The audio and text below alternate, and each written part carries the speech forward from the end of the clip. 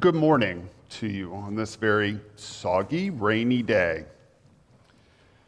The perfect setting to talk about joy. I think, very appropriately from the outset, and Charlie in sharing Grace's enduring words and words of prayer, Mackenzie's affirmation, the songs that we have sung, and even the looks on your faces tell me that maybe we are tracking today, that within our lives we are experiencing the simultaneous presence of deep pain or suffering or challenge or grief, and this persistent sense that there is joy moving about somewhere. And it's so elusive, we can't quite grab onto it, we can't control it, we can't contain it. And today I want us to live in that place of tension between the two, a bit of friction. Here on the third Sunday of Advent, we are continuing our journey together to Christmas, to the stable in Bethlehem. And there we will meet our Lord at his arrival. Very often in these Sundays that precede Christmas, we return to the familiar stories of Jesus coming. But today we will not be telling the stories of expectant mothers. We're not going to be telling the stories of taxation. We're not going to be telling stories of shepherds or sheep.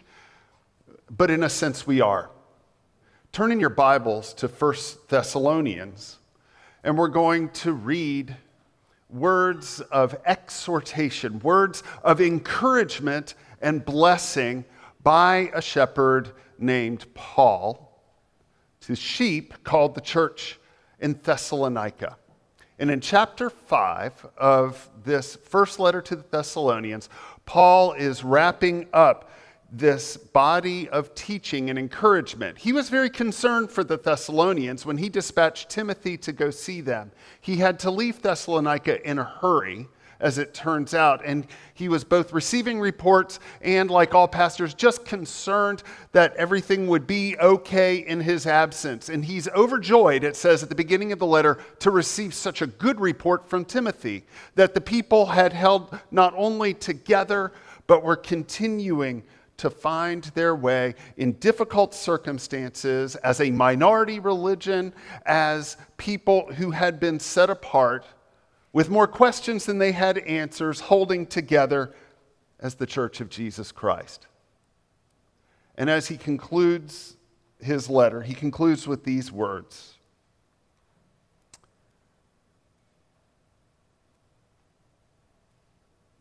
Now we ask you, brothers and sisters, to acknowledge those who work hard among you. Oh, excuse me. But you brothers and... Nope. 14. Where are you? We urge you, brothers and sisters, warn those who are idle and disruptive. Encourage the disheartened, help the weak. Make sure nobody pays back wrong for wrong, but always strive to do what is good for each other and for everyone else. Rejoice always. Pray continually. Give thanks in all circumstances, for this is God's will for you in Christ Jesus. Do not quench the Spirit. Do not treat prophecies with contempt, but test them all. Hold on to what is good. Reject every kind of evil. May God himself, the God of peace, sanctify you through and through. May your whole spirit, soul, and body be kept blameless at the coming of our Lord Jesus Christ. And put this in your back pocket for those difficult days. The one who calls you is faithful, and he will do it.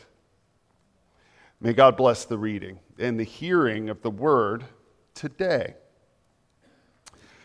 Well, on this, the third Sunday of Advent, the church, particularly the medieval church, has given us a Latin name by which we will remember it forever. You can try and say it with me, Gaudete. This is Gaudete Sunday, and that's medieval Latin for y'all rejoice.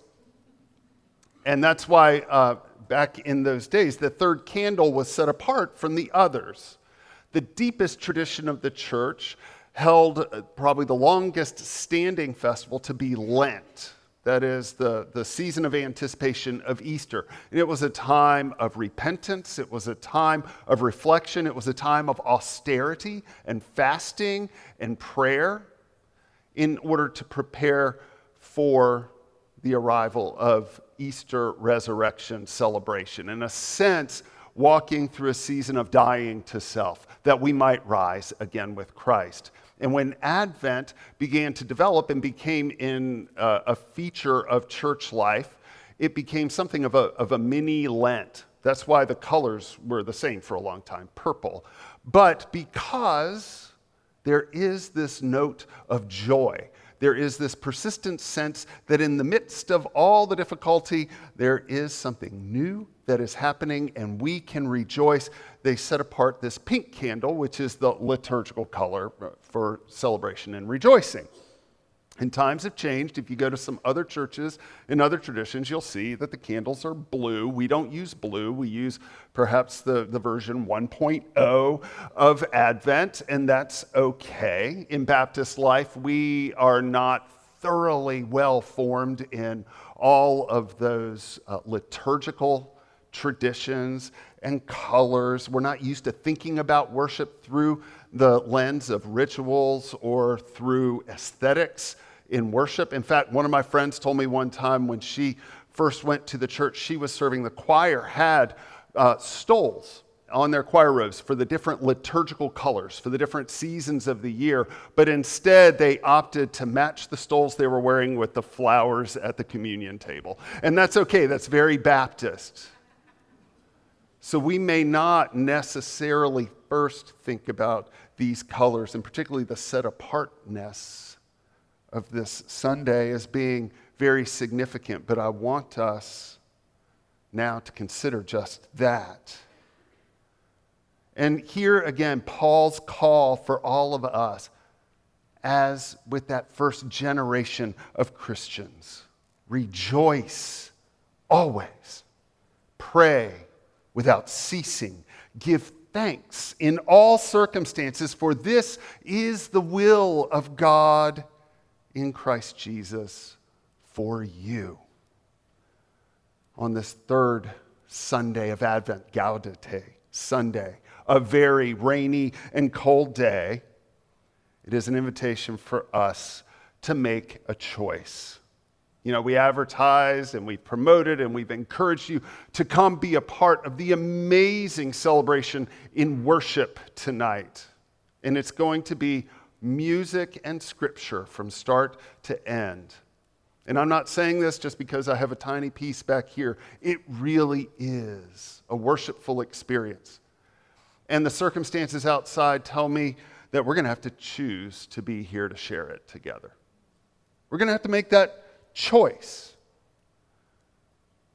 Joy, in the same way, is a choice.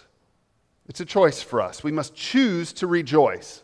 And I choose to rejoice in the Lord today, to rejoice and give thanks, because this is a day to remember our joy. And even as I say this, I know it probably sounds tone deaf. I know it sounds flat-footed to some of you because you may be feeling overwhelmed right now with stress. Or you may be struggling just to hold it all together. Or maybe in this season, you are just going through the motions and trying to get through it and get to the other side. You may be wearing a smile, but it is a mask and you are hiding behind it. And you're pretending that this is, yes, the most wonderful time of the year, but you don't feel that way. You have cares and you have concerns, and they are threatening to drown your joy. And if that is you, if I've told you a little bit about yourself today, if I, in the same breath, tell you to choose joy, that may actually add another burden to the weight that you're already carrying One thing I know about this congregation is you are zealous overachievers, and you are zealously trying to live the disciples' life to the utmost. And if I place on you in that context yet another expectation, I'm not sure I'm helping. I'm not relieving you of any burdens. In response to this, I've known some pastors who will take a little black ribbon and tie it around that pink candle, just to remind people like me and everyone who gathers in spaces like this today the obvious statement that life is hard. And as we read through Scripture, we realize Scripture is not so naive as to declare joy in the face of all circumstances without completely understanding our condition. In Scripture, Old Testament and New Testament, joy and celebration and suffering are frequent dance partners. And so to think about Paul's letters to the body and the call for Christians to suffer with one another, as well as to celebrate with one another. Or in Ecclesiastes, when there is a time to mourn and a time to dance. All in the same life, they belong together. There's no claim that in embracing joy, the suffering is simply left behind. They're never absent completely from one another in this life.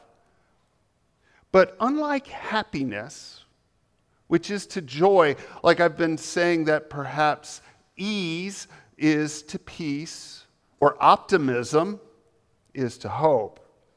Unlike happiness, you can feel quite miserable and cultivate joy at the same time. In fact, it is in those times that you might most benefit. It might be the most important times for you to cultivate joy. And that is why we're talking about it today. Because of the hard way our lives have taken us. Yes, sorrow and joy can exist together in a God-centered person. Henry Nouwen wrote that. Because nothing can take God away from us. Scripture tells us that not even death can separate us from the love of God in Christ. And so we have been given the foundation upon which we can rejoice. We can choose to rejoice because we know that our joy is deeper and it is stronger than any of our happiness or sadness that we may experience in this world. Joy, at least, is our way as Christians of refusing to let the sorrow of this world sin. Willie Jennings taught theology at Duke while I was there, and he says that joy is an act of resistance against despair and its forces. A little back in time, Thomas More said that earth has no sorrow that heaven cannot heal. And Dietrich Bonhoeffer brought it into crystal clarity for me.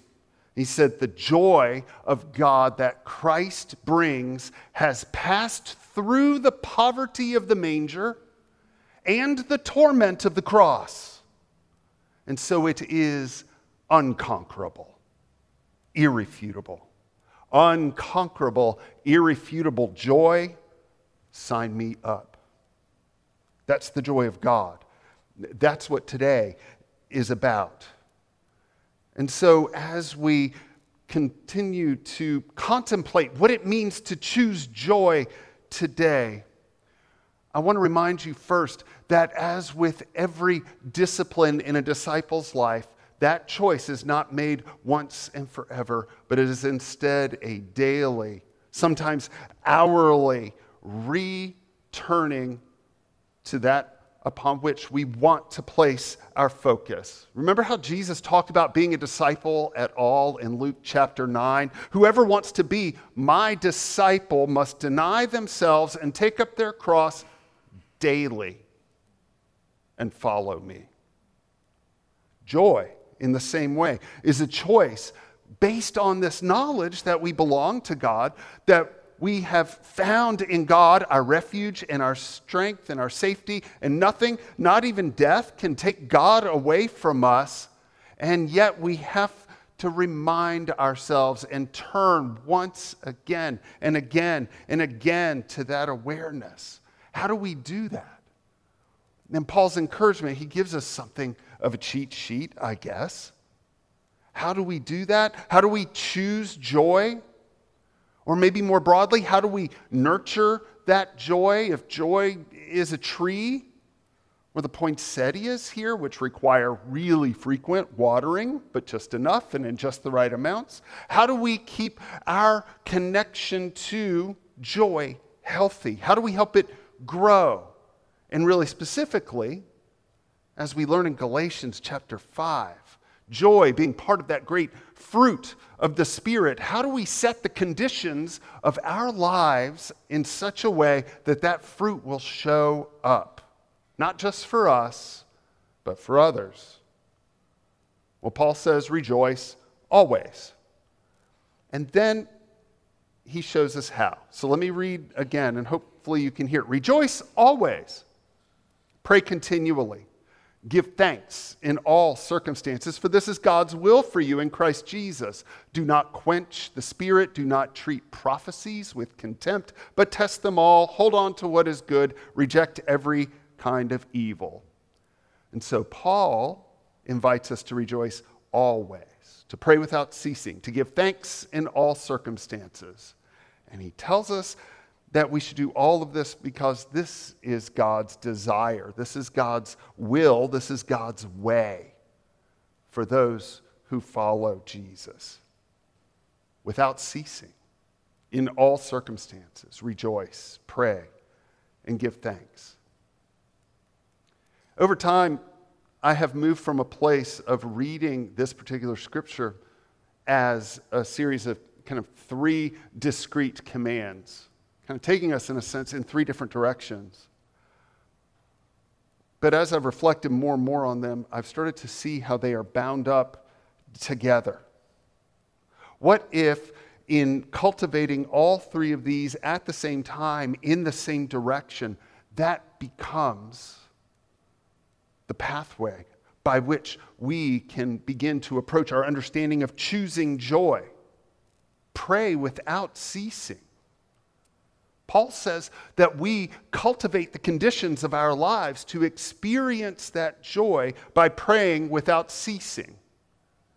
It's that reminder, as Jesus so often taught his disciples, not to give up on prayer.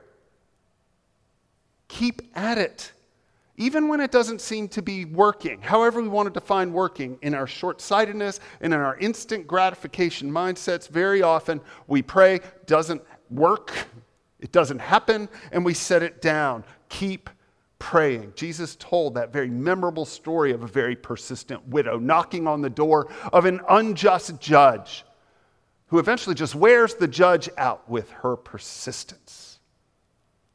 Stay connected with God. We can stay connected with God when things are going very well, but we're often tempted to jump ship there too and pat ourselves on the back a little too much. Stay connected with God in prayer when things are not going well.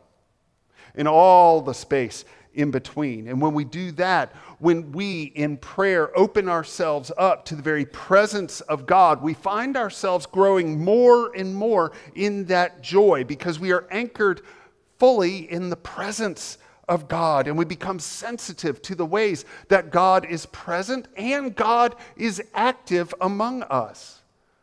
Sometimes we have to sit longer than we are comfortable in God's presence before we begin to perceive in our circumstance or in our environment or in others how God may be at work. Pray, and don't give up on praying. In addition, give thanks in all circumstances. Don't pray apart from giving thanks. Because gratitude, of course, is that way that we nurture joy. Being thankful helps us to rejoice. And we can find reasons to be thankful. And we can give thanks in all circumstances because we believe in a God who knows no bounds, whose love knows no bounds. And God promises to provide for us and care for us in ways that we see, in ways which, as we reflect and as we still the noise of our own life and our own hearts, we begin to perceive in new ways. The God of the universe cares enough to count the very hairs on our heads. A God who in love sent his Son as a sacrificial gift that we would not perish but have everlasting life. We have often remembered one of the other saints of this church alongside Grace Pickett for another generation was Karen Medlin. And Karen's fingerprints are all over the souls of the people in this room. It was one of the first things I learned, and she was one of the first names I learned when I arrived here 10 years ago. And one of Karen's great refrains, even through her years and her ordeal with her cancer, was before you go to bed every night, you name 3 things for which you're thankful. It may be very personal. It may be, as big as the world. But your last thoughts are going to be on those 3 points of gratitude. When we cultivate that, again, as a daily, a regular discipline, we again calibrate our lives and our spirits to be sensitive to the joy that is present in us. Do not quench the Spirit, the apostle tells us. And in this way, he's telling us a bit about the source of this joy. If we feel any pressure to rejoice, it's probably because we think we need to be the ones who manufacture that joy. But what Scripture tells us is that when we say yes to Jesus and we receive him at the center of our lives, we also receive the Holy Spirit, the seal of that relationship, which empowers and gifts us to be able to experience the presence and the work of God in our lives in new and ever fresh ways. The fruit of the Spirit, wrote the apostle, is love, joy, peace, it goes on, patience, kindness, gentleness, faithfulness, and self-control. And allowing that Spirit to be at work in us is a vital step in experiencing the joy that endures, the joy that comes at Christmas, the joy that comes in knowing God, despite our circumstances. It's like our Advent candles, I suppose. You all probably remember, if you were in worship last week or you were on the live stream, that there was a bit of a struggle to get one of our candles lighted last week. And it is not the responsibility of those beloved Sunshine volunteers who persisted and persisted and persisted. The conditions weren't right. And bless her heart, Pam Wheeler, I think, sat here shaving for a long time after the service and lit and relit, just to make sure those candles would light when they were called upon to light. The fire was ready to burn. The conditions weren't available in that candle to shine. And I want us to think now, again, about those paths that converge upon joy. Rejoice always. Pray without ceasing. In all things, give thanks. And cultivate a life that doesn't cover up the Holy Spirit, but instead allows the Holy Spirit to bring the light which will shine as our joy. There's grace in this, of course. The arrival of that light is a gift. You didn't ask for it. You wouldn't know how to make it if you tried. It's given to you as part of this package of knowing and following Jesus. And there's a choice that remains. In a sense, your hand is on the dimmer switch. And it can be as low or as high as you turn it. as you dedicate yourself to these practices of faith and anchor yourself in the presence of God. Orient yourself to the places where you might give thanks. And remember that the joy that stays within us and resides, regardless of circumstances, is a gift that comes from knowing Jesus in the presence of the Holy Spirit.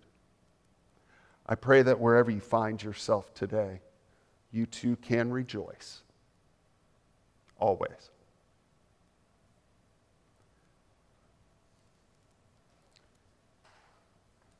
As Mary, Martha, and Courtney lead us now in our time of response, it's the opportunity to open our hands and to share the gifts of your life with God in our offerings. And more, to open your life to share yourself with God. If that joy you require, that you need, that you hunger for is not yours, and you've never taken that first step to trust Jesus with your life and to trust Him to lead you all the way home to God, then today may be that day. Or perhaps you need to return to a promise you made to Him a long time ago, or you need in some way to open yourself up to new work. Don't waste the time that we've been given now to respond in prayer. And if you feel so led at the conclusion of this service to make that decision or that response known to this congregation, I'll be at the front to receive you as we sing together. I'll proudly present you. We will welcome you, and we will walk together toward greater spiritual maturity. Whatever your choice may be, let us respond.